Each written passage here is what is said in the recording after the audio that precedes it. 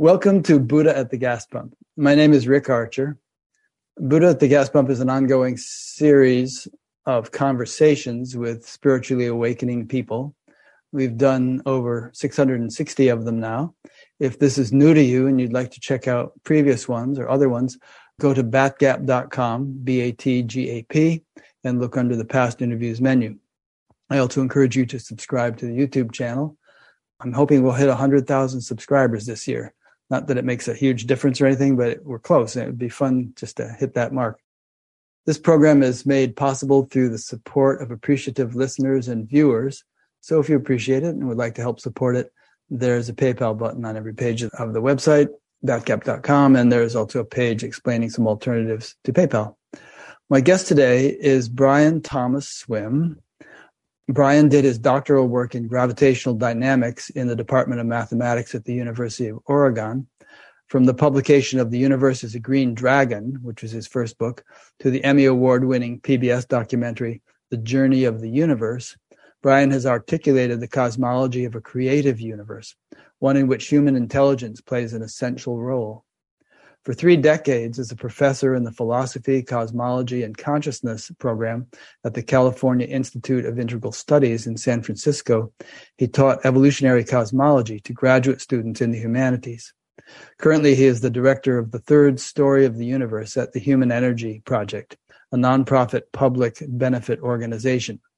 And I must say that ever since I first heard about Brian some years ago, I was really excited to have him on BatGap, and I'm really happy that we are finally doing it. And I just spent the last week, 18, 20 hours binging on everything I could get my hands on that Brian has done. His new book, Cosmogenesis. There's a lot of great little videos on the Human Energy Project YouTube channel, which I'll provide a link to on his BatGap page. And there are also a lot of talks that he has given, which you can find on YouTube if you just search for his name.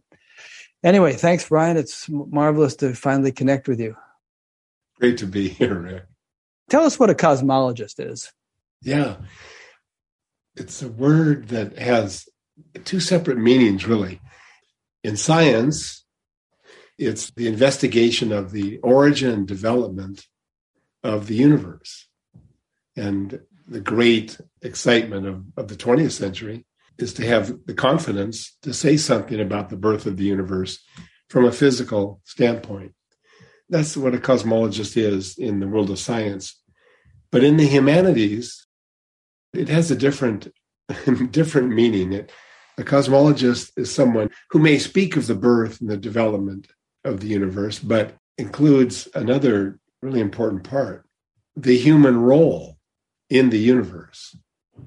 So this is something that scientists don't pursue, but philosophers and writers do. So I love the word. So it works both with science and humanities. However, what I've discovered over the years is that neither of those meanings is the dominant meaning in the contemporary mindset. When I'm talking to people just casually and I say I'm a cosmologist, they will, more often than not, assume that I work with hairdos and mascara. I'm serious. All the time. It's happened for years and years. Well, you're a very unlikely cosmetologist. In the humanities area, those who call themselves cosmologists, are they just really metaphysicians? They're just coming up with intuitive feelings. For instance, I am not a scientist. I don't have mathematical training. I couldn't pass high school algebra. Well, maybe I could if I took the courses again, but I'm probably a cosmologist in terms of your second definition, which is that I'm always speculating about this stuff and thinking about it and so on. Yeah, I would say that in the realm of science, for the most part, the vast majority of scientists would insist that there's one methodology for arriving at knowledge. But I think that's far too strict. There are multiple ways of arriving at understanding and real knowledge. And one of the most powerful is intuition. Certainly, I would consider you a cosmologist with that meaning. There are many people in the humanities who will begin with an understanding that comes from the sciences in terms of the evolution of the universe, and then we'll expand upon that. I think it's a great service that these writers and thinkers provide, because the scientists, we're not trained to think that way. And actually, when we do, it doesn't come off well because it sounds like sophomores in high school arguing about things. So we really need each other. The sciences and the humanities really do need each other. For a couple of years, I've had a little chat group going with a dozen friends, half of whom I would say have a materialist perspective. They think that consciousness is produced by the brain. Even though this half has been meditating a long time and doing spiritual practices, they don't attribute any cosmic significance to their experiences. For instance, they'll say something like, well, you can experience vastness, or you can experience the sense that you're one with the universe, or that you look at a tree and you see yourself in it, or any of these kinds of experiences, but you're just reading those interpretations into it. It doesn't mean that you're really one with the universe, or that your individual consciousness, or rather, your consciousness is really unbounded. You're just having that flavor of experience. You could have it with psychedelics or anything else. The other half of the people in this group say, no, actually, the human being is so wired that they can, you use the word intuitive, that they can intuitively or even directly experientially cognize the deeper realities of the universe. And if consciousness is fundamental, and if it is a vast and unbounded field, and the brain is more like a transmitter receiver than a producer of it, then they can actually know that with confidence, with certainty, with authority. But it's very, very difficult to convey to another person, particularly since even other people who actually have an experience along those lines might give a completely different interpretation to it. So I don't know. What's your reaction to all that? Well, there are all kinds of deep things happening there. I don't pretend to be able to unravel them, but I am really intrigued by that ongoing conversation that you're having with your friends, but that I think we as contemporary humans are having. It is this relationship between the human mind and the universe. I mean, it's just like, wow. Kind of the default position that really dominates, I would say, in the universities today is that we are ontologically separate from the universe. Explain what ontologically separate means. When I say even the default position, it's not as if people, for the most part, the general population reflects on this. What I'm talking about is the basic assumptions that are given to us by our parents, by our schools, by our religions. The basic assumption is the human mind has the power to understand the universe out there. And the universe out there is conceived to be something that is somewhat mechanical. And people use the phrase inert matter or lifeless matter or dead matter. So that we certainly modern Americans, modern Europeans, we just wake up in a world that takes for granted that we are here inside of our heads and we're looking at a universe out there that is beneath us, meaning it's less complex, less intelligent, it's more dead-like. But if that is the unconscious beginning point in a conversation, the tension can't be resolved, I believe. So far, it hasn't been. Yeah, it's just, it goes on and on. But now here's my basic take, how I would enter in. I think that the discoveries of scientific cosmology in the 20th century and 21st centuries, the discoveries really do allow different starting points. So here's my little way of summarizing everything I think about with these weighty questions. I have this image of a scientist who is in the laboratory and he's investigating the structure of brains. And then the specimen he is focused on is that of a fish. So he's checking out the structure and the dynamism of the brain. And this moment comes when he realizes, just like, wow, it's so complex. It's amazing. Now, he's talking about the fish brain.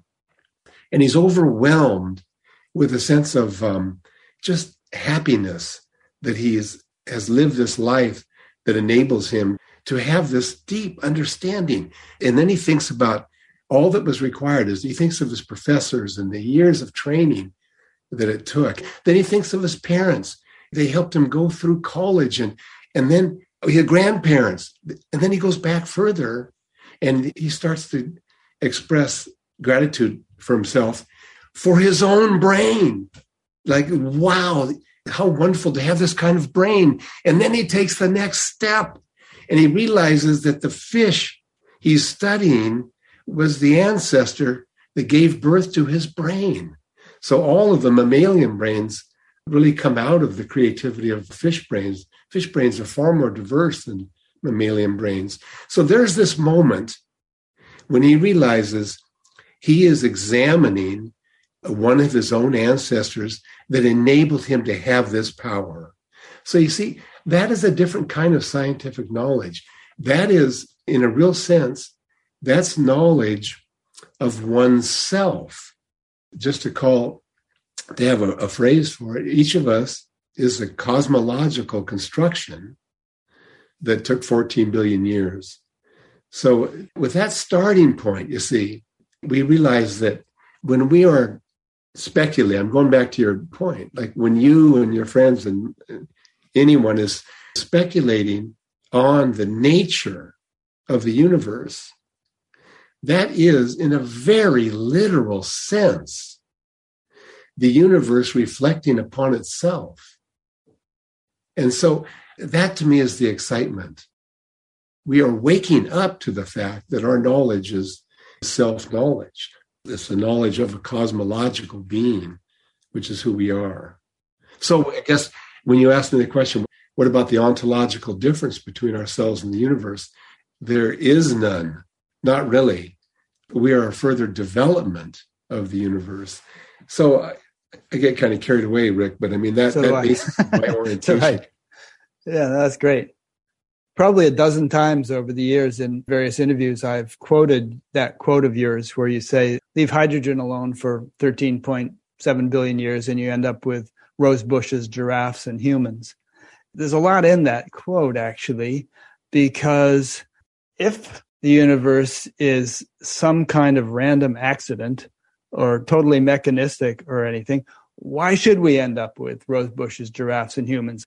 Why should there be this tendency toward greater complexification of forms and species over the billions of years? Why shouldn't it have just ended up being rocks or nothing at all? And you could actually perhaps throw in here the thing about Stephen Hawking's discovery that if the universe were expanding faster, slower by a factor of, 10 times, there wouldn't have been a universe. I mean, to me, this speaks of the existence of some kind of intelligence, which we can explore further in our conversation, which has given rise to and orchestrated this whole thing.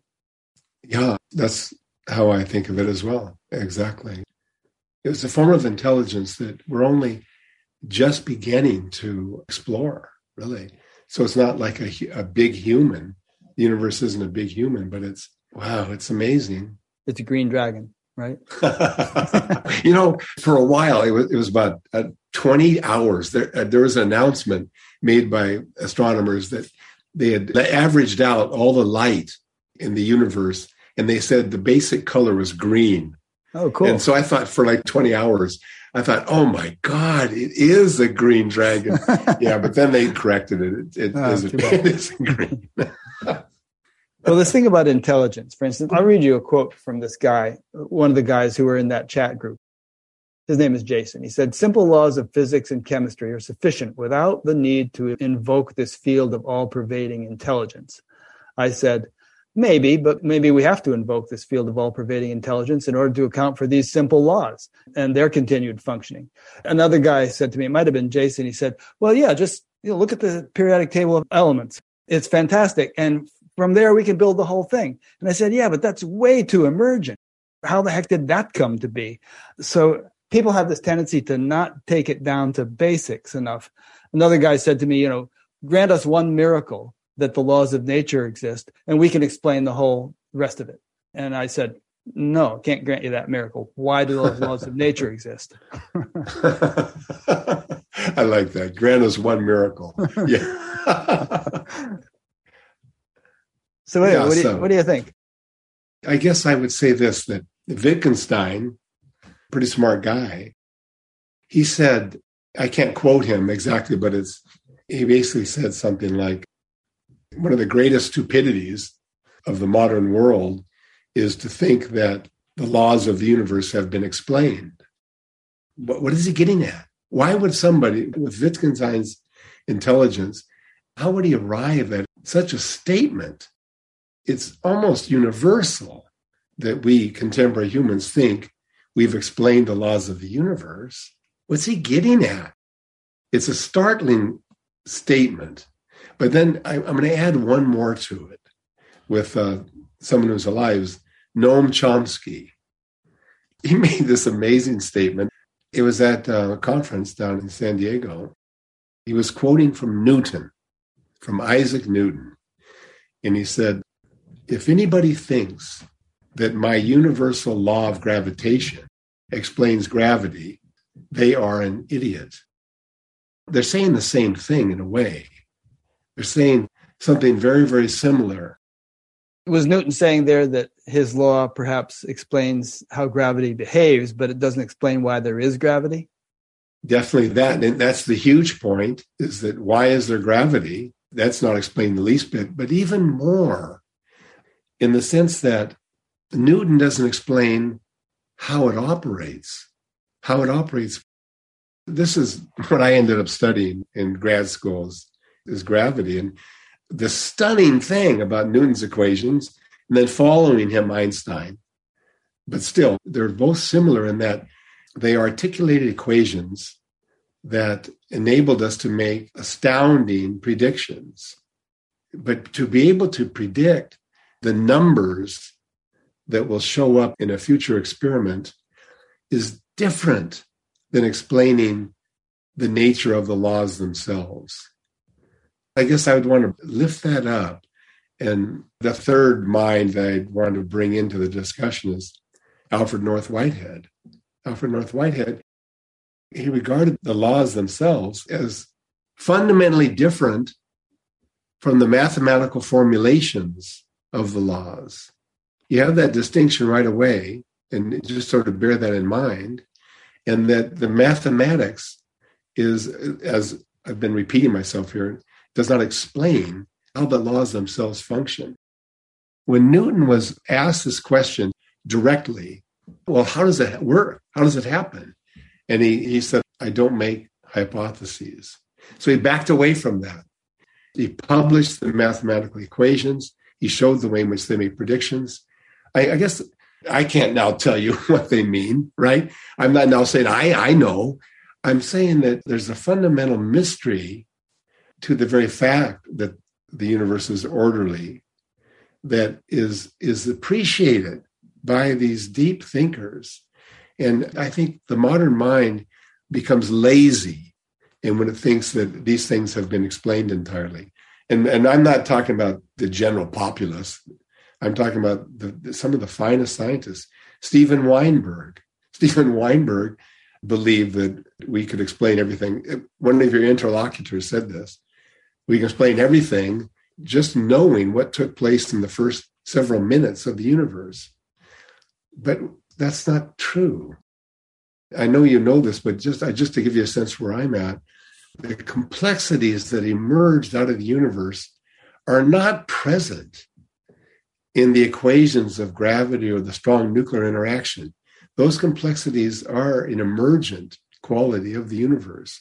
So my basic stance, for better or for worse, is that we are inside of an amazing mystery that enables us to apprehend certain qualities, such as order, but a universe that is constantly transcending itself in terms of what it's bringing forth. That's how I go about my day, thinking. Well, what you just said actually segues into something that I've been discussing with our mutual friend, Tim Freke.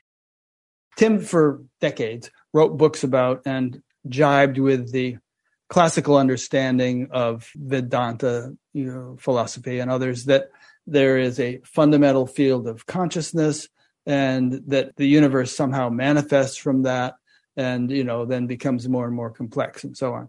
And that's basically what I still ascribe to. But his idea is that, in fact, I can quote from him here. He refers to an ocean of intelligence or consciousness as mythological, and says that if you need intelligence first before you can get intelligence in the universe, that is just infinitely regressive and gets you nowhere, because you need intelligence to get that intelligence and back forever. You just make the big God claim. The intelligence is just there, no reasoning, just a bold insertion of belief. That's what makes this idea so much weaker than the modern ideas from science.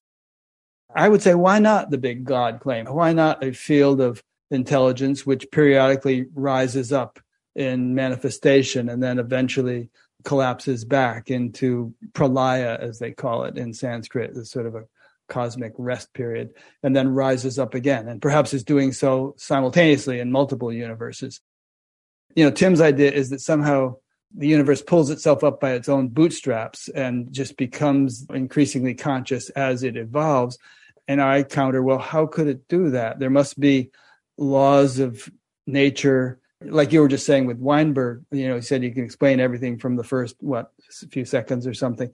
Even before there's any Big Bang, there must be inherent in that from which the Big Bang sprung all the potentialities that we eventually see expressed in the manifest universe. And they just become more and more expressed, more and more manifest as time goes on. But you don't get something from nothing. Anyway, I think I've stated it. I don't want to carry on too long, but that's how he and I kind of go back and forth on this. And where would you fit in? So you talk about a field of intelligence, and how would Tim, he would object to that, but how would he want to phrase it? I'm not sure. He thinks that intelligence, or God, even if we want to use the word God, doesn't exist in some primordial sense and is actually coming into being anew along with the manifestation of the universe. And I say to that, fine, if we're talking about the manifest aspect of God or intelligence, but there's also the unmanifest, and the manifest arises from the unmanifest, like waves arise from the ocean. I know in a certain sense, my response will be of disappointment, but no, I don't care. Good. You can disagree with me. Yeah, maybe you can dissuade me from looking at it that way. So just so far, I haven't gotten what he's saying. Yeah, and I don't claim to know. Now we get kind of personal. I don't even think, I'm not impressed with my own orientation or anything, but I just want to explore it with you a little bit. And that is, when I was in my 20s, I did nothing but mathematics. I just lived in that realm, and I loved it, and I still love it.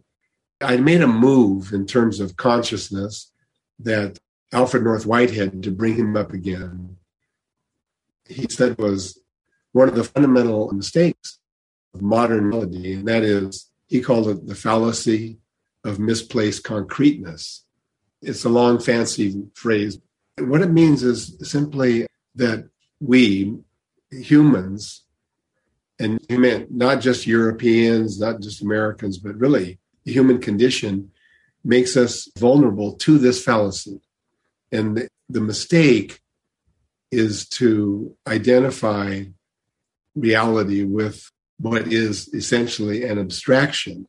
So in my case, it was the equations of mathematical physics. I didn't actually say this out loud. I didn't know enough philosophy to be able to say it out loud. But later, looking back on it, I realized that when I was working with the equations, and I think this is true of most mathematical scientists, the equations themselves became reality, or if you like, the secret code of the universe, that this was the order of the universe. And what I came to understand is something different. This is where I'm getting now to my response to your question. That science has enabled amazing things, especially when we think about technology.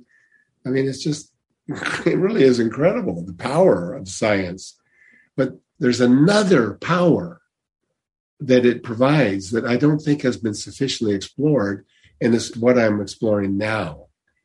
It's easy to state. It's that the mathematical equations, in addition to enabling us to participate in the universe in ways that can become beneficial for us in actually changing things in a way that helps humans and other forms of life at its best. Okay. In addition to all of that, which I affirm, the scientific understanding, the mathematical equations enable a new experience of reality. And it's that experience of reality that has become my main focus, my main interest. Just think of all the different ways we have to experience reality. I'm just suggesting that the equations themselves enable an experience that hasn't been appreciated or even it happened in the history of humanity. So I'm making this gigantic claim, and I don't want to pretend like I have control over all the meaning that I'm touching on. I don't. I feel like we're just beginning to step into this. I gave the example of the ichthyologist working on a fish brain, and that would be an example of what I mean. That scientific understanding that comes from our discovery of evolution, that scientific understanding enables a relationship, an experience that is unlike previous experiences of the depths of things. I'm not saying it's better. I'm going to be really clear. I'm not saying it's better than the various cultural means of deep experience that have been discovered and cultivated for millennia. I'm simply saying it's a new one. That's all I mean. It's a new experience of what I would call, in traditional language, the sacred. It's a new touch into the sacred. So that's how I would respond to your question. We were talking earlier about the possible ontological connection between the individual and the universe. And I guess in my simple terminology, I would describe that as being that whatever our essential nature is must also be the essential nature of the universe, because we're part of the universe. And in spiritual circles, people say, okay, well, that essential nature is, sometimes call it the self or pure consciousness or Brahman. There's this sort of underlying foundation. That's redundant, but there's a foundation which is pure consciousness, which is being, which has qualities such as intelligence and bliss and things like that. And if that's the case, then it sort of ties right in with this whole idea of, could the universe have come out of consciousness or some field of intelligence and so on? And could its purpose in coming out have been to eventually give rise to beings such as ourselves, and perhaps much more highly evolved beings who could have these kinds of conversations and cognitions about what reality is? In other words, for the reality of being to become a living reality, living, breathing, acting, loving reality, rather than just an abstract one, which kind of fits in with the Sanskrit idea of lila or play. It's like more fun for God to be doing all this than to just lie there in his cosmic ocean doing nothing. Yeah. As you're talking, I just feel these qualities wanting to come forth. It's a lovely feeling. And then the other thought, as you're talking, I thought, when we first emerged, we, sapiens, maybe 200,000 years ago, maybe 300,000 years ago, it's impossible to put a start because it's a continuous evolutionary process.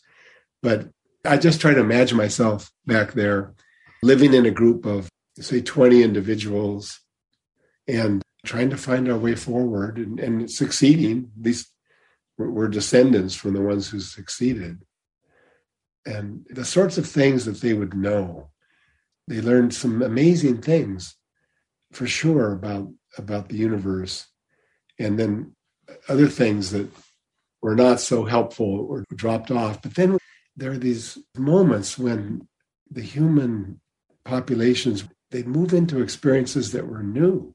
So it's easy for me to imagine, and it seems commonplace to think that there they are in Africa, and none of them are having experiences of a field of intelligence filling the whole universe. And then they were. In other words, there was a discovery made, and then it's all written down and celebrated in the axial age. So now we developed ways of bringing forth these amazing qualities that we now call divine, right? Like you say, love and compassion and so forth. So I tend to think that those are great discoveries. I know that I would be really happy myself in one of these metaphysical formulations, because right away, as you start talking, I just feel my spirit lift and become lighter. But I'm also thinking possibly that this new breakthrough that we call the evolutionary cosmology, I think it's going to develop its own processes for evoking experiences that may be very similar to what's in Vedanta and other systems, maybe even identical. I don't know. But I guess as much as possible, I try to stay deep in my own experiences in this, just to see if something beneficial might arise. It takes all my time, Rick. What I would love is, and I think in the future, there'll be a profound engagement between these various spiritual traditions, but the scientific will have blossomed into a wisdom tradition. It's not there yet, but that's kind of the crazy intuition I have. I'm trying to be part of the maturation of the scientific venture. Oh, me too. And that excites me a lot. I don't have the scientific chops that you have, obviously, but I've been doing the spiritual thing for 54 years or so in this lifetime. And You're 54? No, I'm 73, but I've been meditating for 54 years. Yeah, I'd be a little bit weather beaten if I were 54. But I'm just saying, I've always been excited, as you are, by the interplay of science and spirituality. And I think that the two complement each other and can potentially provide what the other lacks. Yeah, exactly. Right. I agree completely. That's why it's so great to be alive now. Yeah, it's exciting. It's just so exciting. And to think that just even a couple centuries ago, there's no way you could have this kind of interaction. And we were all split up in separate continents and so forth. Yeah, and you get burned at the stake for talking about this stuff. Yeah, just think of it. It's so easy to be concerned about the way things are going now. But I really do think it's important for us, those of us who are drawn to it, to celebrate how fantastic it is. Yeah.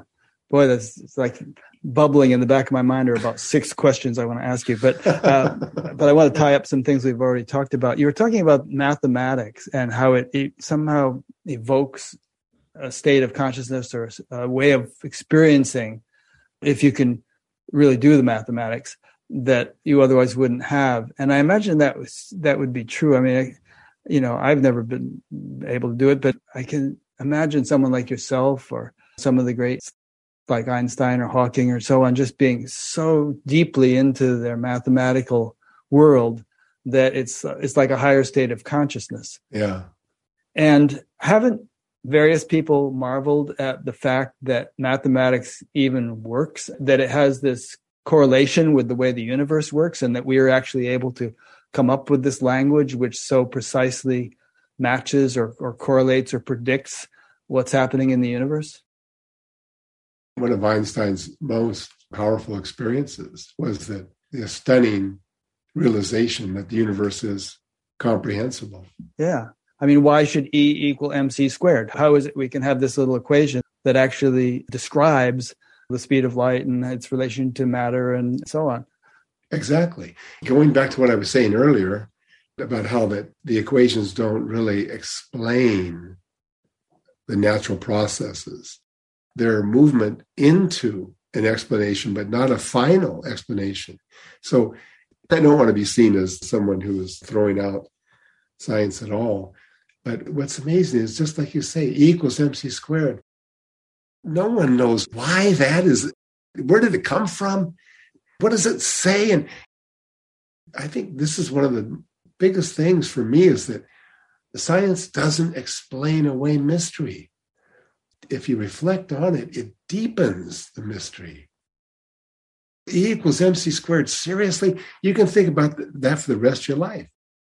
That would be an example of the kind of experience that's possible, that's related to looking at some sacred Sanskrit phrases or Aramaic, whatever sacred scripture you look at.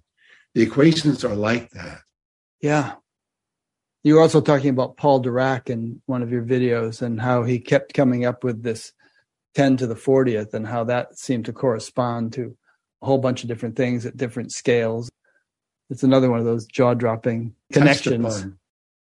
Absolutely. And he just touched upon an order that was expressed mathematically.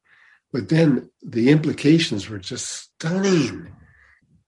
And this research is ongoing, and it's also contested. There's nowhere near consensus on this. But nevertheless, Paul Dirac, Nobel Prize in Physics, I mean, he's a genius, no question about it. And he stumbled on this insight into order via the mathematics and ends up with a view of the universe that celebrates our existence as something that was built into the universe from the very, very beginning. It changes me with spending these years thinking about it. But it's open-ended. It's still happening. But I'm glad you picked up on Dirac. I'm so amazed by him. And not only our existence, I mean, we might be sea slugs by comparison with some of the beings that may exist in this universe. And we may have a long way to go. Sea slugs. I like it. But that would sort of lead us into your main work these days, which is the Human Energy Project and the Noosphere and so on. And as I understand it, that all arose from, I believe you met Teilhard de Chardin, and then you had a close relationship for a long time with Thomas Berry. Talk about those things a little bit. Great. But I need to say, I wish I had met Teilhard de Chardin. Okay, I misunderstood. I was hearing some video or something. Yeah, I wish. Jean Houston did. Remember her story? Yeah. She ran into him in Central Park and knocked him down, actually, when she was 14. That would have been something. He's the principal philosopher, theologian, but fundamentally he's a cosmologist. So for those listening that don't know him, he was a French paleontologist and a Jesuit priest.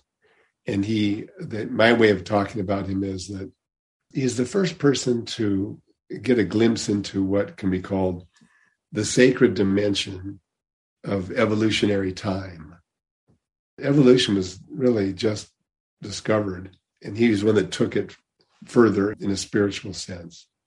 And then Thomas Berry, who died 10 years ago, he was my teacher for years and years, and just a fabulous guy, a cultural historian. So he spent most of his time working on spiritual traditions of Asia, but as well as Europe. And he did a profound immersion into the wisdom of indigenous people. So that was so great to be able to get a feel for the spectrum of the wisdom traditions.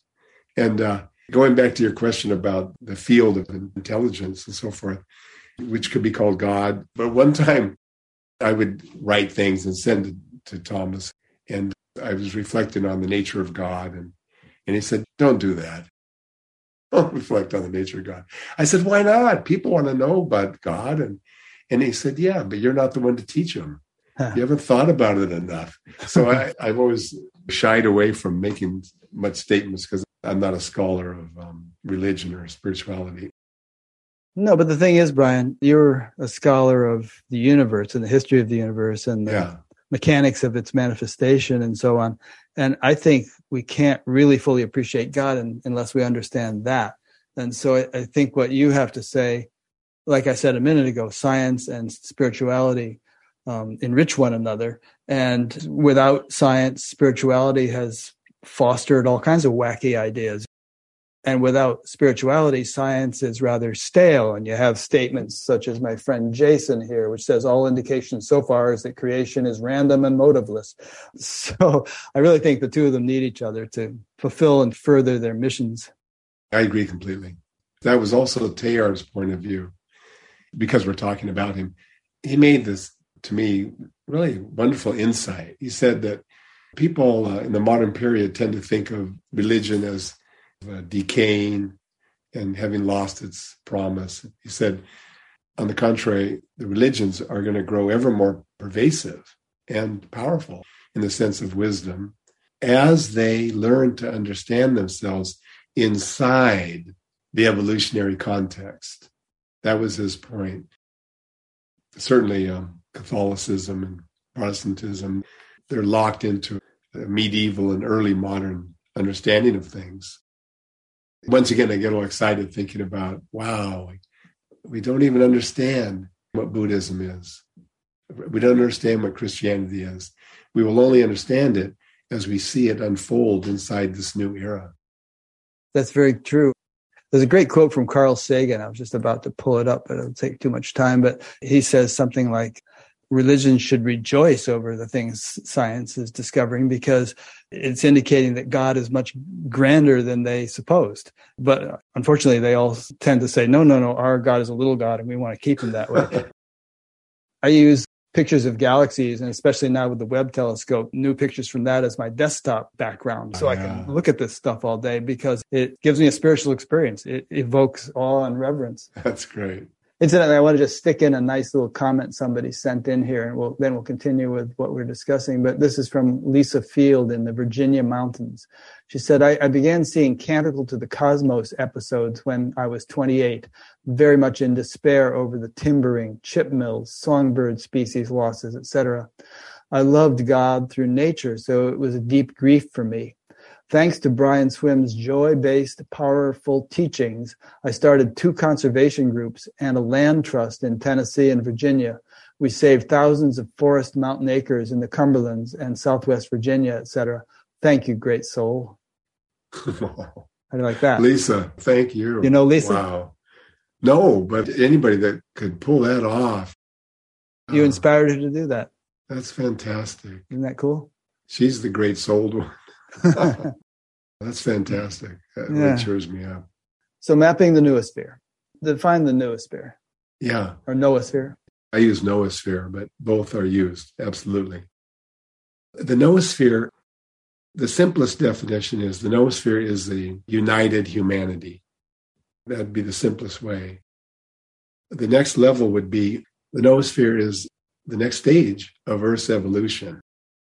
So scientifically, we know the Earth began 4.5 billion years ago as molten rock, and then the oceans came forth. So we can call that the geosphere. And then life emerged in various complex ways and then spread out over the whole planet and then altered the atmosphere, for instance. And we call that the biosphere. And then humanity emerged, and coming out of the geosphere, coming out of the biosphere, but with the power that the other living beings did not have. And this new power enabled it to actually spread out over the planet and become as powerful as the geosphere or the biosphere.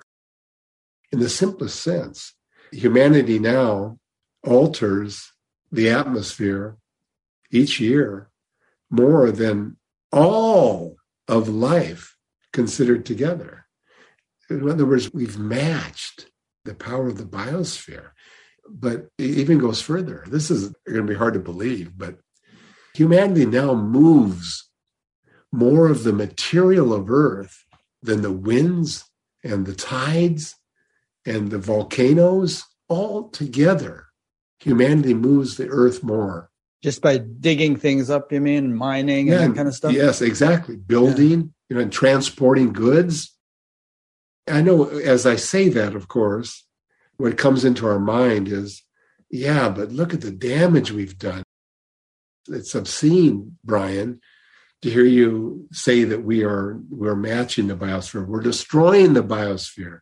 We're ruining the geosphere.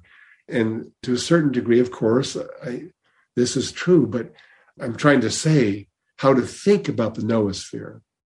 The noosphere is this connected up humanity that has even changed the dynamics of biological evolution. We've altered things even at that level. So what I'm doing in exploring this is working with others to participate in a full emergence of the noosphere. That's the promise. We are becoming a thinking planet, but we're not aware of it. We're bringing to our activities the consciousness of just another mammalian species, survive and multiply. But we haven't yet fully grasped who we are. I go back and just to refer, we are the universe reflecting upon and activating itself in conscious self-awareness. It's a new understanding. The noosphere is a new understanding of why we are here, what we are about. It's at that level. It's one of these colossal ideas that Teilhard de Chardin arrived at in mid-20th century. I heard you say in one of your talks that humans accelerate evolution 1,000,000 times faster than other animals. Something you just said reminded me of that. So we've somehow gained the ability to go pedal to the metal. Why is that? What is it about us that enables us to do that? What enables us to do that is the special quality that humanity has. I think it's worthwhile for all of us on a regular basis to ask that question. What is it about humans that makes us special and that has led to this powerful presence? I think it's important because it's so essential for us to advance. If you do it, if you reflect on it, you'll notice that all kinds of orientations will appear because we've been struggling with this question ever since human reflection began. It's another way of asking the question, who are we? I mean, who are we? I mean, and it's a fresh way of asking the question because now it's within an evolutionary context. So the power that we have is symbolic consciousness, or if you like, a symbolic language. And all animal species have languages. But we're the only species that we've come upon that has a symbolic language that can be expressed in forms that endure through time. So with that one move, to learn how to capture our experiences in a way that our descendants can appreciate and hold on to. That with that one move, we changed ourselves from individuals into a large community, meaning that, for instance, ask yourself, where is the English language? Where does it reside? Well, it's not in dictionaries.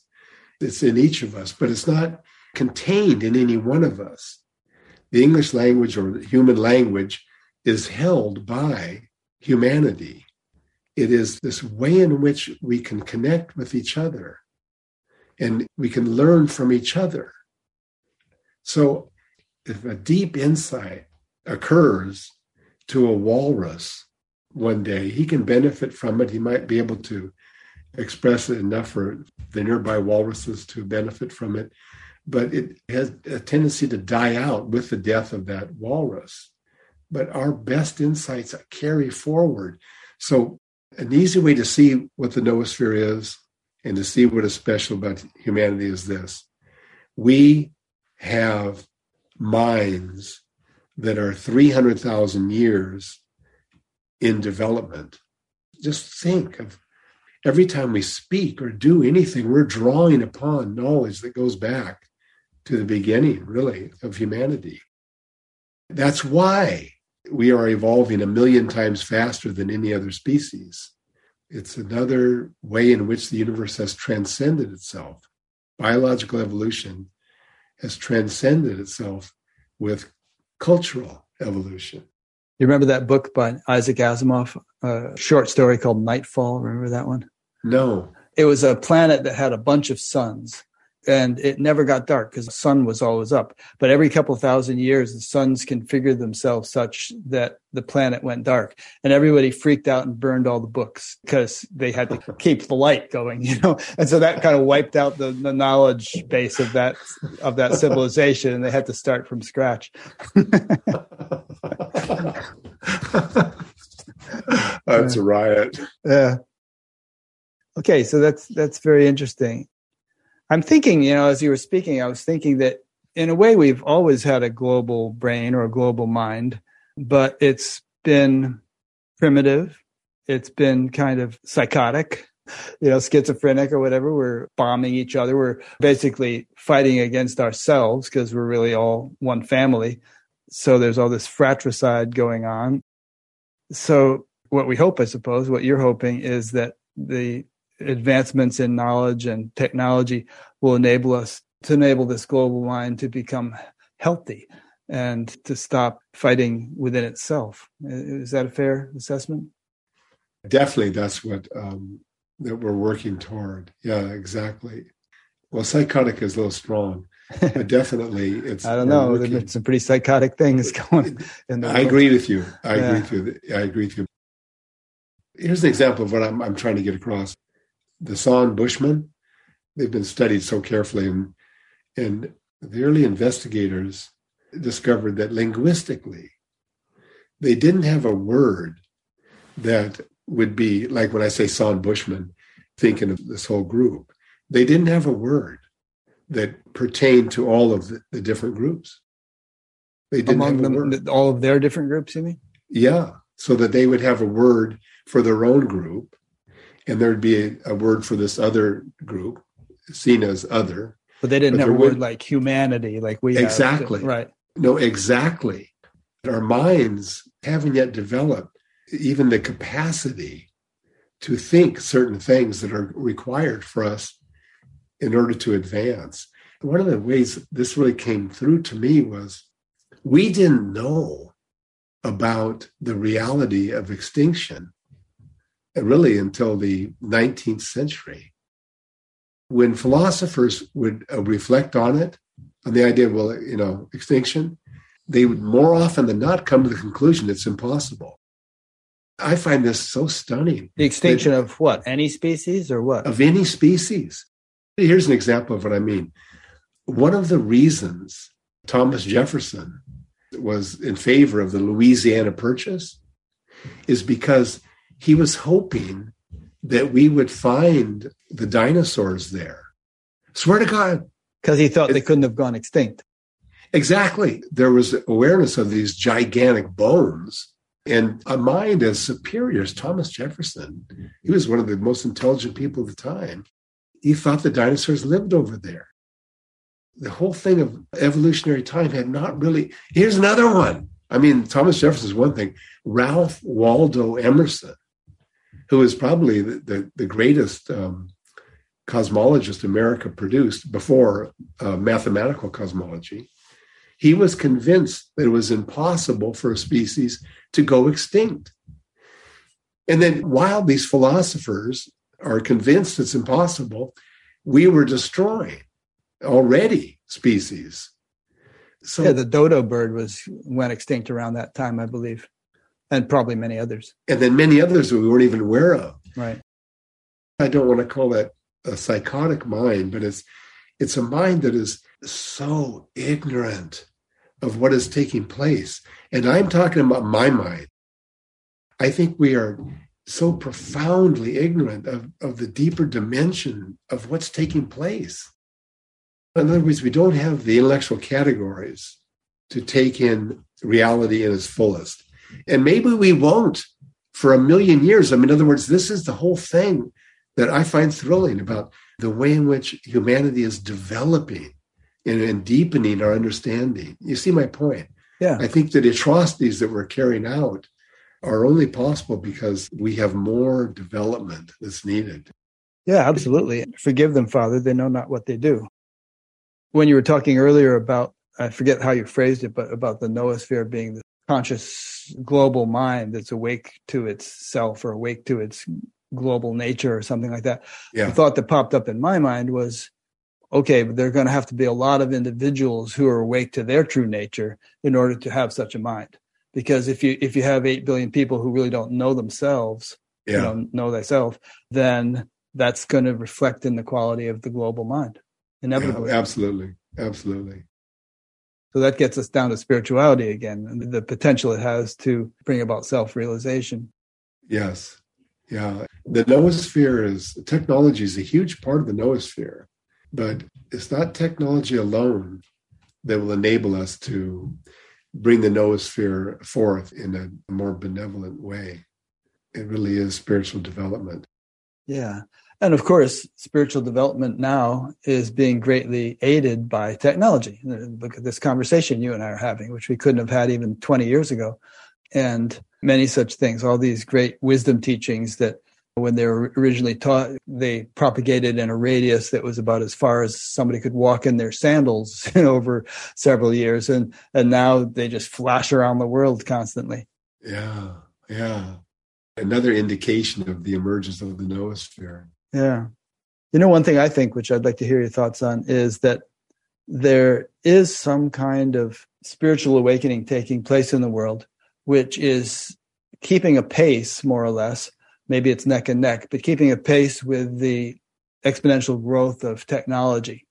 And if that were not the case, the technology alone would do us in, as it is capable of doing even now. There's a beautiful thing about that you talked about how the sun became 25% hotter over a certain period of time, and life adapted accordingly to the increased temperature of the sun. I think correspondingly, life is adapting in the sense that a spiritual awakening is underway, which is essential to ensure that the technological explosion doesn't destroy the planet. Yeah, right. I like the way you put it, that they're rising up together. Yeah. Or another phrase, they're co-evolving. Yeah, and I think the spiritual thing, I think the technology thing has taken a step out in front of the spiritual thing, and it's playing catch up, because obviously there's a lot of, people who don't realize this or who don't consider the spiritual dimension, many become depressed and suicidal, or they don't want to have children and so on, because they say, we're screwed the way things are going. Yeah. Exactly. Like that woman who sent in the question from Virginia. She was all depressed until she heard what you were saying, and then she could take action. Yeah, let's dwell on that a minute, because that occupies a lot of us. I just think it's important to take in the rise in suicide and the rise in depression. Going back now, this relates to what I was saying before, that science can provide a pathway of wisdom. This would be an example of it. How are we to feel about our present moment, where thousands of species are being extinguished each year, and we're still dragged into warfare? How are we to think about that? My fundamental orientation is that we need to begin with the universe itself in our thinking. We need to establish ourselves in the universe and then do our thinking, as opposed to establishing ourselves in the economics of America or the politics of Europe, or let's begin with something larger. Immanuel Kant, such a profound philosopher, and he made really a great statement. I disagree with a lot of the things he said, but he was talking about humanity needing to become new. And he said, the only way we're going to escape the warfare and this type of existence, the only way is to develop into beings who see the whole first. I love that. That's great.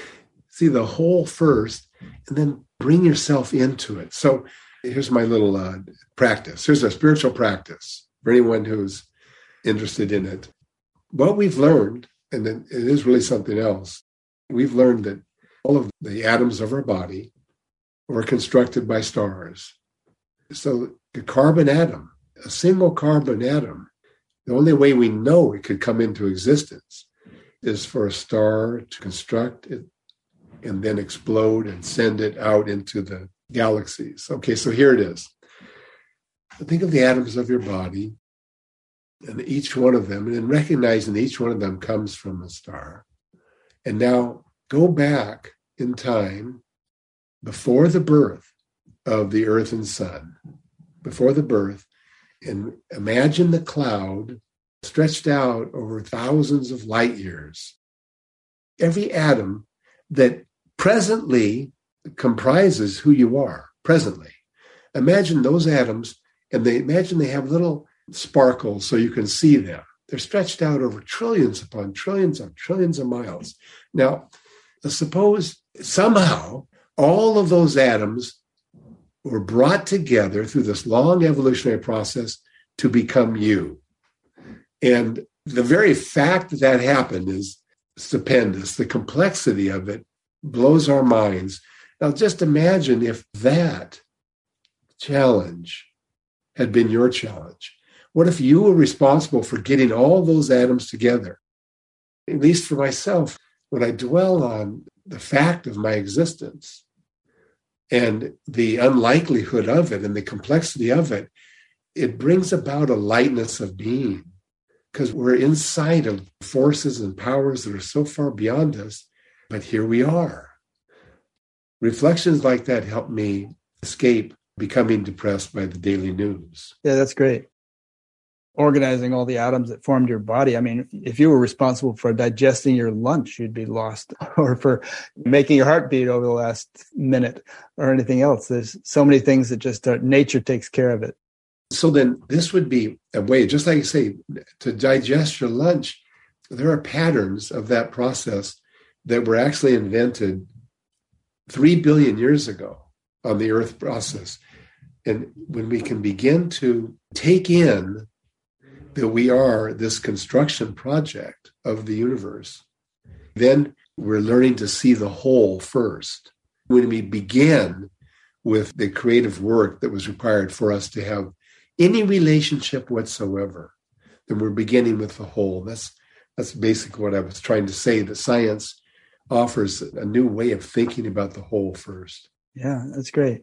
What you've just been saying over the last few minutes reminds me of a verse from the Bhagavad Gita, which is, it's established in being, perform action.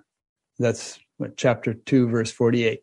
Say it again. It's established in being. Established in being, perform action.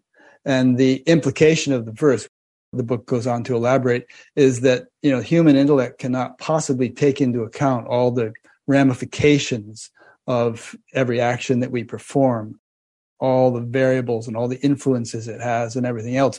But if you're established in being, your own nature, pure consciousness, which is this, I keep alluding to as the source of and foundation of the universe, then the intelligence which orchestrates the universe, which brought all these atoms together to form your body, becomes the charioteer of your life. And your life can proceed with the wisdom that you would have if you had some sort of omniscience, but you couldn't possibly have because you're only a human being. I love that. Let me connect it to the noosphere. So the noosphere is emerging, but it is also in its acting. It's acting to draw forth a behavior and forms of consciousness that will enable it to emerge further. Just to give a physical example, protons can experience an attraction. It's called the strong nuclear interaction. So this attraction, what scientists have learned is that if this attraction is altered even as much as 2%, then long burning stars become an impossibility. Even in a subtle way, at the level of protons. Again, this would be in the thinking of Teilhard de Chardin. The attraction we feel is the future working to bring itself forward. So, like you said, again, I can't quote your words exactly, but established in being, perform action. So that if one is established in being, well, then this would be from the point of view of the noosphere. Where we are today, in this moment, is being in part orchestrated by our own deepest fascinations. So the way in which what we find ourselves fascinated by is the noosphere drawing us into activity that will make its embodiment clear. Spiritual development is expressed differently with the noosphere, but it is profoundly similar to what you were saying. Yeah. About the Bhagavad Gita. I mean, the reason that verse came up was that Arjuna couldn't figure out what to do. He was in this quandary where his heart and his mind were in conflict, and he just didn't see a path of action that he could take. And Krishna, who was advising him, said, well, you're right. You can't figure it out from a superficial level, the level of human intellect alone. You have to take recourse to a much vaster intelligence, which resides deep within you, get established in that, and your action will spontaneously do the right thing, even if you wouldn't have been able to work it out otherwise. And with what you're saying about the noosphere, I gather that there's a collective intelligence which is more than the sum of its parts, just as our body is more than the sum of its cells, and that it has an intelligence of its own, just as our body has an intelligence of its own. And we as an individual don't totally grok that intelligence, just as an individual cell in our body doesn't realize what the whole collection of cells is doing, or an ant in an ant colony, or a bee in a beehive. But the collective intelligence governing the earth, or in our body, in the case of that analogy, has the wisdom to work it out. And I suppose maybe you would say that what we have to do in order for the noosphere to really wake up is attune to it as best we can, so that we align with its intentions. In fact, there was some quote I pulled about aligning here. Humanity acting as a whole might act in ways that are harmonious with life. There was something else that you said was beautiful about aligning one's individual intentions with the global intention of the noosphere in order to enable it to realize its full potential. Oh, here it is. I found it. Are we aligned with Earth's primary aim, which is to construct a planetary mind? That's the question that we should ask ourselves. There you go. Okay. Let me dwell on that. Do I use the phrase Earth's primary aim? That's what you did. Yeah, I pulled that from one of your videos, I think. Yeah, I believe I said it. But I want to approach it from a slightly different angle and say the same thing. And I'll tell you right away what the angle is. I think we have a dual aspect to our nature, in that each of us is just this person that lives in a certain place and has relationships and so forth. And we are the manifestation of something vast. And the language here would be different, but I've already said it a number of times. We're individual people going about our day, and we are a cosmological construction that required 14 billion years simultaneously, same time. So that it's the question of what is the primary aim of Earth, and how does that relate to our daily lives? So far, this is the best example I have of conveying what the noosphere is. The best example I have, and that is the James Webb Space Telescope. Yeah, I quoted that you hear too. You said the noosphere built the James Webb Telescope. I pulled that one out. Yeah. And even though the noosphere, it's a complex idea, but also it's a simple idea. And what I like about it, it makes it really, really clear. I started off saying, imagine ourselves back 300,000 years. So just imagine ourselves back then. I'll bet you anything, people were looking at the stars and going, what's going on? And they would think about it because they're so compelling, for humans. And that interest in the stars continues for all 300,000 years. So my first point is this. That would be an example of a primary human urge. The primary human urge is to understand what's the nature of where we are. But a couple of interesting facts about the James Webb Space Telescope. It was constructed by engineers in 14 different countries. And they put together all their skill and knowledge and built the James Webb Telescope. So each of them is essential, but not one of them alone could do it. But think of this, hold it. Each of those engineers had to learn from their teachers, grade school, high school, college, and those teachers were passing on knowledge that had been formulated millennia in the past. So they're essential for the building of the James Webb Space Telescope. So were the farmers to feed them. So were the political figures that kept society ordered enough so that this human development could take place. And so in the most obvious way, 1 billion humans, back through time and present today, could look at the James Webb Space Telescope and say, we built it. It was all of us, with each one being essential. So That's an example of the noosphere in action. The James Webb Space Telescope is 100 times more sensitive than the Hubble. There's no question, but we will learn things about the birth of the universe never learned before our time. A lot of scientists are very confident that we will be the generation that identifies living planets. There's something like 50 billion planets in the Milky Way galaxy. Around 300 million of them are Earth-like. So those are going to be examined carefully, and we will be able to establish if they're living or not. My point is that just think of this knowledge. Think of what we've learned compared to what we knew at 300,000 years ago when we were just kind of like amazed by the stars. So this is the noosphere in action. It was satisfying a deep urge in humanity, the urge to know the nature of the universe, the nature of where we are. But here's my last point. There are other primordial urges. I don't know how exactly to name them, but there's the urge to educate. There's the urge to heal. There's the urge to build structures that protect us. And there's the urge to forgive. We have the deep desire to forgive and make amends. So if we think of these primordial human desires, and they are being fulfilled by the noosphere, by the human collective, we get a new sense of what it means to be human.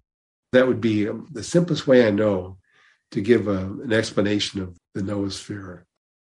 Actually just gave me a much deeper appreciation of it than I've had so far. And I watched all the videos on your Human Energy Project site, and I've been thinking about the noosphere all week. But what you just said really hit home.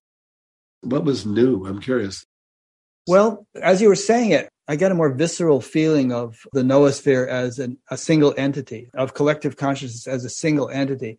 And I thought of the James Webb Telescope like we've grown a new eye, which is so much more sophisticated than the eye we had or the eyes we had.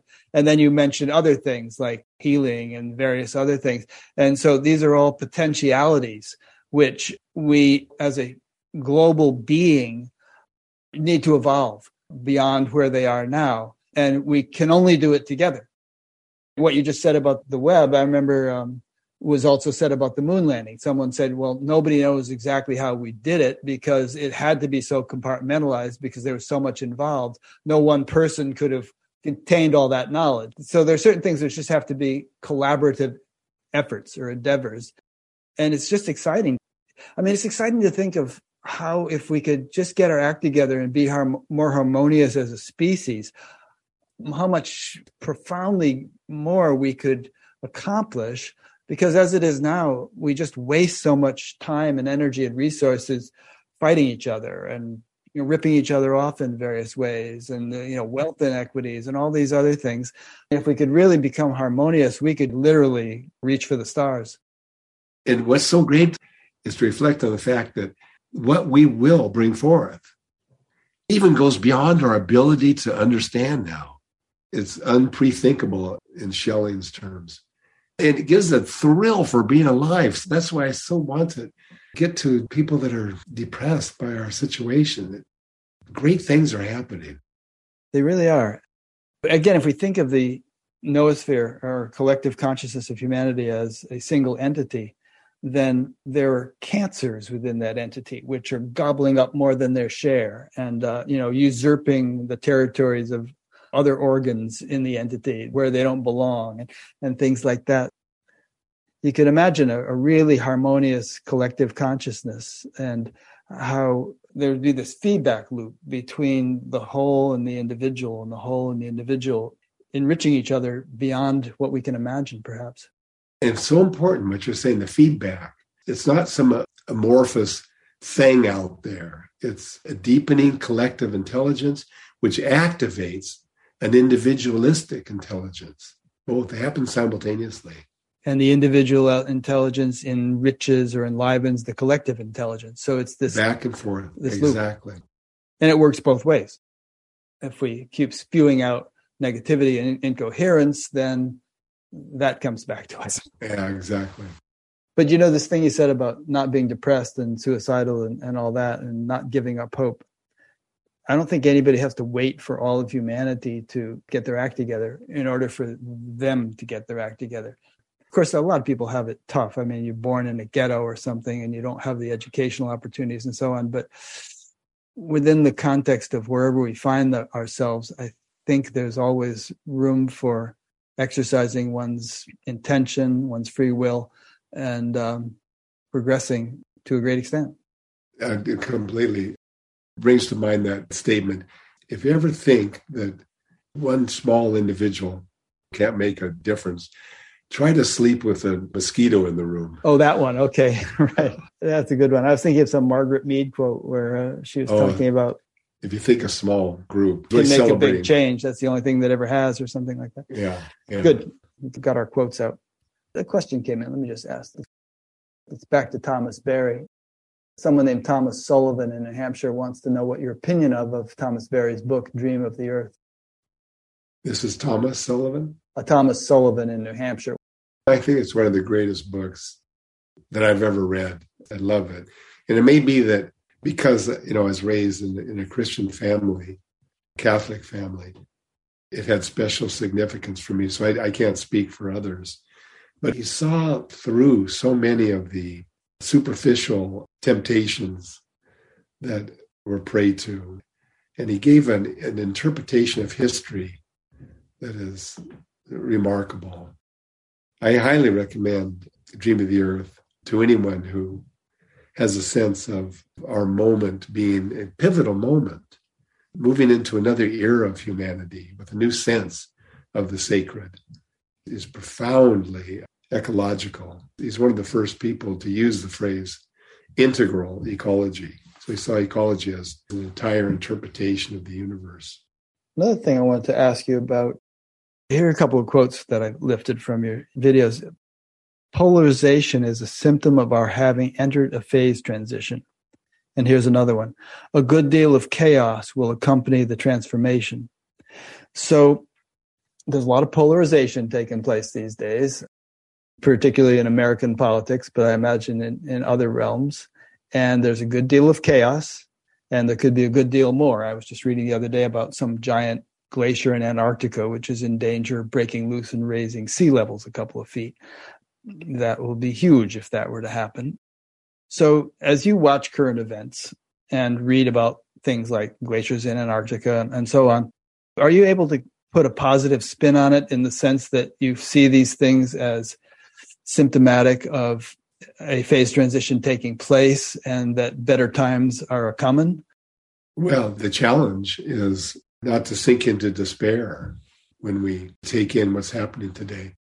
Going back to Thomas Berry, he said, because we would talk about despair, and his phrase was, despair is a luxury we can't afford. But nevertheless, and we're talking about spiritual development, again, quoting Thomas Berry, he said, the first benefit of spiritual development is the strength to endure the chaos of our time. That's always meant a lot to me. One more quote, and this is one of my all-time favorites, and it relates exactly to your question. It's actually from Alfred Kroeber, an anthropologist at UC Berkeley.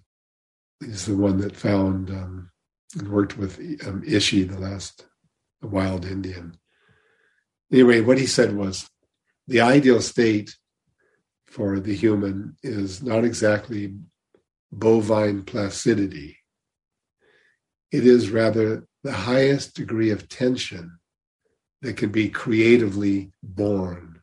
And that's always meant so much to me, because we do have, in America at least, there's a strain of wanting bovine placidity.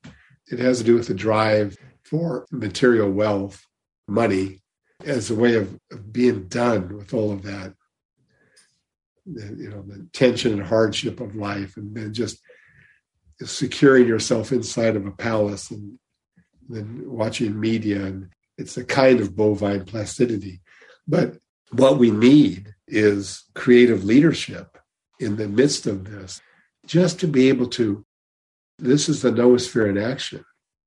It's delivering to us the extreme states of suffering all around the planet. And in no way will I say that these are somehow a good thing. I want that understood very clearly, that this is absolutely horrific. However, because it is taking place, it can serve you. And now just speaking to anyone who is disturbed, because the transformation that Rick and I have been talking about throughout our conversation is a deep change of heart, a deep change of mind. It's coming to a fundamentally new insight into what it means to be human. And it's hard to change one's fundamental orientation in the universe. It's extremely difficult. But the suffering that's taking place on the planet can be beneficial if you allow it to break down those structures of your existence that are actually participating in the violence. It does have that power when suddenly you realize you can see through all the false allurements of contemporary society and see into what is essential.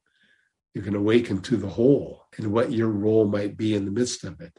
So that's basically how I respond to the difficulty. I try to hold it in my heart and wonder, in what way can I be part of the solution? In the Hindu mythology, Shiva the destroyer was regarded with as much reverence, if not more, than Brahma the creator. It was understood that destruction is part of creation, and sometimes things have to crumble in order for something better to come along. I mean, exploding stars is a good example. Yeah, and exactly. When stars explode, there might be populated planets around them, and eventually our star will grow to engulf the Earth, and it won't be pretty if you happen to be around when that begins to happen. But in the big picture, there's evolution taking place. That's right. The first time I ever met Maharishi Mahesh Yogi, it was a course in 1970. He was talking about the pace of change and the pace of society and how it's getting more and more intense. And he said, if a donkey is required to carry a heavy load and the load gets to be too much, there are two things you can do: lighten the load or strengthen the donkey. And he said, unfortunately, we can't lighten the load in terms of what the world is undergoing. It's just going to get more fast-paced. But he said, we have to become stronger from within. And then... Nice. That's nice. That's nice. Strong enough to face it. Yeah, strong enough to be able to, and to actually benefit from it. As that quote you just said, reminded me of Nietzsche saying that whatever doesn't kill me makes me stronger. Yeah. What do you think about this? There's so many things that exist in today's world that really couldn't or shouldn't exist in a more ideal world. And some of these things are major pillars of our economy and so on. So somehow or other, if we're actually going to shift to a more enlightened world, those things are going to have to transition in some way, and it may be rather disruptive. Yeah. Just a comment on that point. I remember when I learned there's a breaking of symmetry in the early universe. It's kind of, I can do it quickly. Our thinking about the early universe was that the matter comes out of the quantum vacuum. There's no doubt about that. But the strange thing is that in the early universe, there was an asymmetry to the emergence of these elementary particles. Protons emerged, antiprotons emerged. And when a proton and an antiproton come together, they disappear into light. The bizarre thing is that in the early moments of the universe, with all these particles bubbling out of the vacuum, there was an asymmetry in that for every billion antiprotons, there was a billion plus one protons.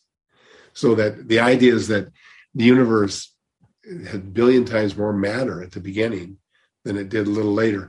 I remember learning this and thinking, that is so bizarre and strange. But then a similar thing, and this is the last one I'll mention about this, is that the number of species alive today is only 1% of the number of species that have come forth.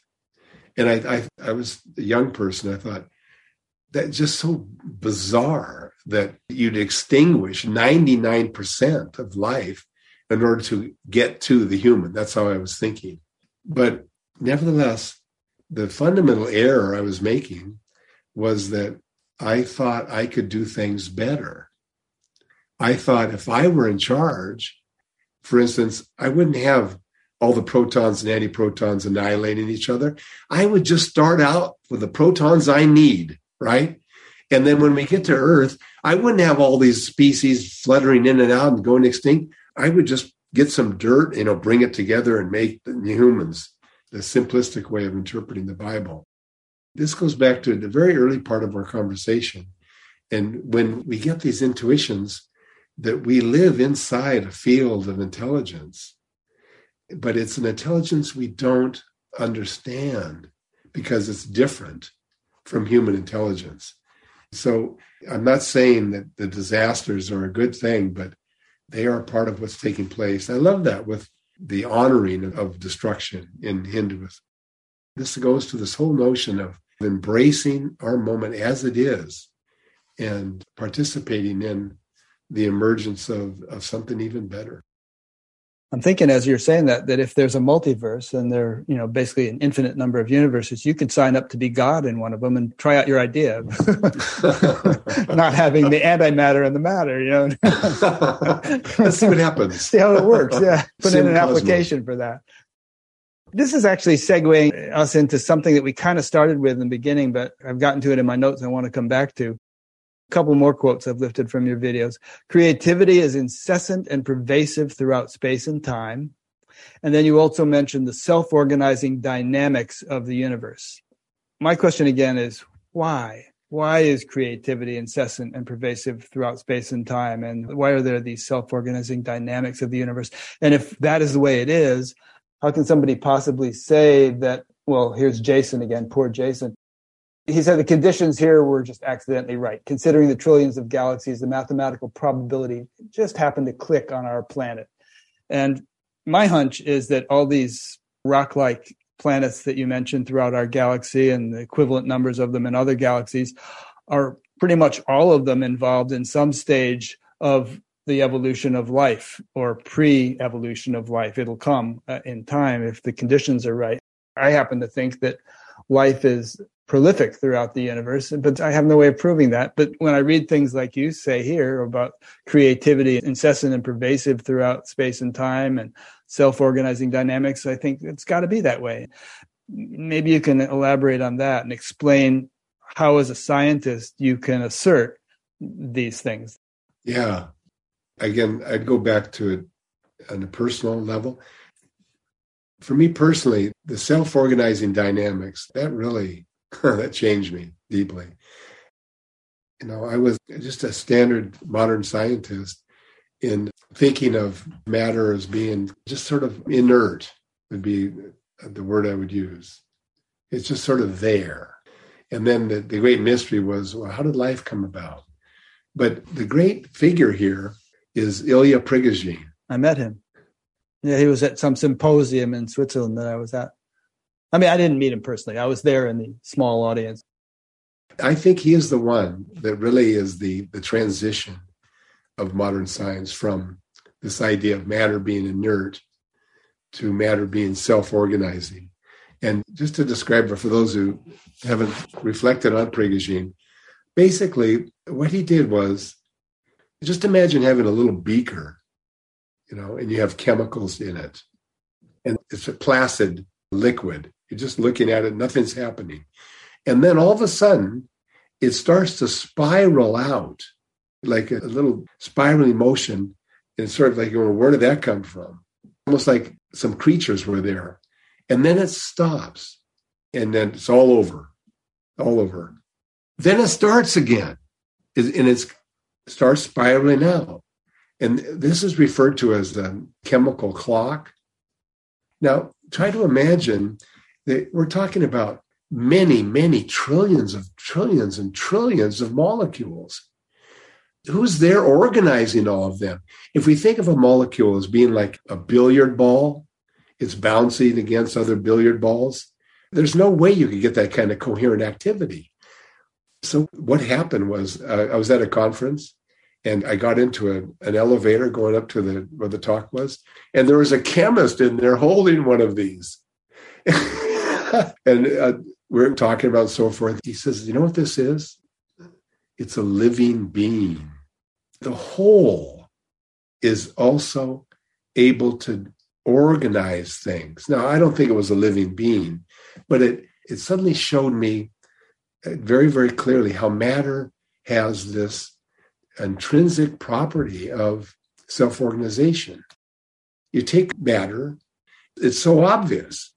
You take a cloud of matter, you put it together, and all of a sudden it starts to move. And then it creates a star. And the stars create the carbon, the phosphorus, the nitrogen. The whole thing, all right, is being orchestrated by the matter itself. Somehow or another, there's this potentiality that's ignited. And is it by the matter, or is it something even more fundamental than the matter that orchestrates the matter? Again, some field of intelligence that the matter resides in some way that organizes it. That would be what Henri Bergson thought. He had this idea of élan vital. It was like a spirit or something. I like Teilhard's view about the idea of spirit. For Teilhard, a spirit showed itself in creative synthesis, so that it isn't something outside of matter. It is what matter manifests. So I guess the problem with even using the word matter, still in modern English, we hear the word matter and then we hear another word mind. In other words, that's something different. And Teilhard was driving home the point, he was trying to drive home the point that matter intrinsic to itself is the potential for creative synthesis. I guess I'm not trying to convince anyone. I was just talking about my switch. So my switch was, wow, this stuff has a mind of its own. I mean, that's the way I'd be thinking about it. And you see, this is what led to that phrase you quoted earlier on. Take a bunch of hydrogen atoms, bring them together, and you've got Bach's music. Yeah, it's the 800-pound gorilla in the whole discussion. Like you said, if it's just billiard balls banging into each other, how does all this happen? To me, that's such a glaringly important question. And I feel like, a lot of people just ignore it or don't feel like it's in their bailiwick to consider it. Or just ask for one miracle. Just give me one miracle. Grant us the miracle. And when you're saying matter, is matter really that mattery anymore in scientific understanding? I mean, isn't it all just probability waves or something or other? Well, I was trying to get at that. This is another example of what the kind of development we need, spiritual development, that we have this, I have this default position of thinking of matter as being inert. And yet it's an excited state. It's a flashing, it's an energetic transaction. It's way more alive in our thinking now than it was during most of modern science. Okay, let's do another 2 hours. We're just getting started here. But this is probably a relatively good stopping point. Is there anything that you feel like you would like to have said that you haven't had a chance to say? Anything that you want to say about the Human Energy Project? We've taken a stab at a whole lot of interesting ideas, each of which could blossom into a whole interview or a whole conference. I think we've covered some interesting ground. But is there anything else that you want to add before we wrap it up? Yeah, I'd like to end with this. Where did you meet Irene? I met Irene in Switzerland. Actually, we originally met in Santa Barbara, but I didn't really remember it. But she was with a couple of friends. I knew one of the people, and we were talking in a little group. And she told me later that she thought I had a nice face or something. And then, how old were you? Linda thought you got it. No, Irene didn't think I had a nice face. Her friend Linda thought I did. And how old was I then? Maybe 22, 21. Then later in Belgium, 1973, so I would have been 23. I was up on a microphone shooting my mouth off, and Irene said, "Oh, there's that guy, but he seems kind of egotistical." And then a few years later in Switzerland, I heard that this girl was going to show up and join international staff, which I was already on, the TM Movement international staff. And my antenna kind of perked up, and I happened to be there when she arrived, and helped her with her bags and so on. But I was hell-bent on being a brahmachari because it was being advocated, being a monk. And so that set up a 12-year struggle, after which we finally got married. And that was like 35 years ago. So that was a long story short. That's a great story. Well, I just wanted to say my last thing would be, I just really admire what you've done and what you are doing. I just think it's an example of the noosphere really coming alive in a deep way. It's just a delight talking with you, Rick. You're so highly skilled at conversation. It's a lost art. Well, thanks, Brian. And I really appreciate that coming from you. I've had a fantastic week listening to so many hours of your other talks. I mean, you get my neurons firing. So I hope we have another one of these conversations, and perhaps even in person. That would be really great. Yeah, we can hope for that. Where are you these days? Are you in California still? Washington. Oh, you're back up in Washington. Okay. In California. Back and forth. Yeah. Well, there's a story in your book, Cosmogenesis. People have to read it about this crazy round trip you did from Tacoma down to Berkeley and to attend some talk and meet some guy, and then back to Tacoma in order to teach a class. I don't know how you did it. And then you wrote a book in 2 days on caffeine. You wrote. But that was like, I was the Brahmachara wannabe as well, right? Am I saying it right? Yeah, good enough. Yeah. You had a lot of more strength than I did when you were a young man in terms of doing these incredible all-nighters and being productive in the midst of it. I think about those days. Yeah, definitely. We're the same age. Yeah, we are. Those were fun days. They were. And but these are great days too. Yeah. They are. Reminds me of a song, but I can't think of it now. Anyway, Joni Mitchell or somebody. So great. Thanks, Brian. And thanks, Rick. Really appreciate the time we spent. Thanks, Irene. Brian says thanks, Irene. She says thank you. And we'll be in touch. Great. All right. Thanks, Rick. Talk to you later. Bye-bye. Bye.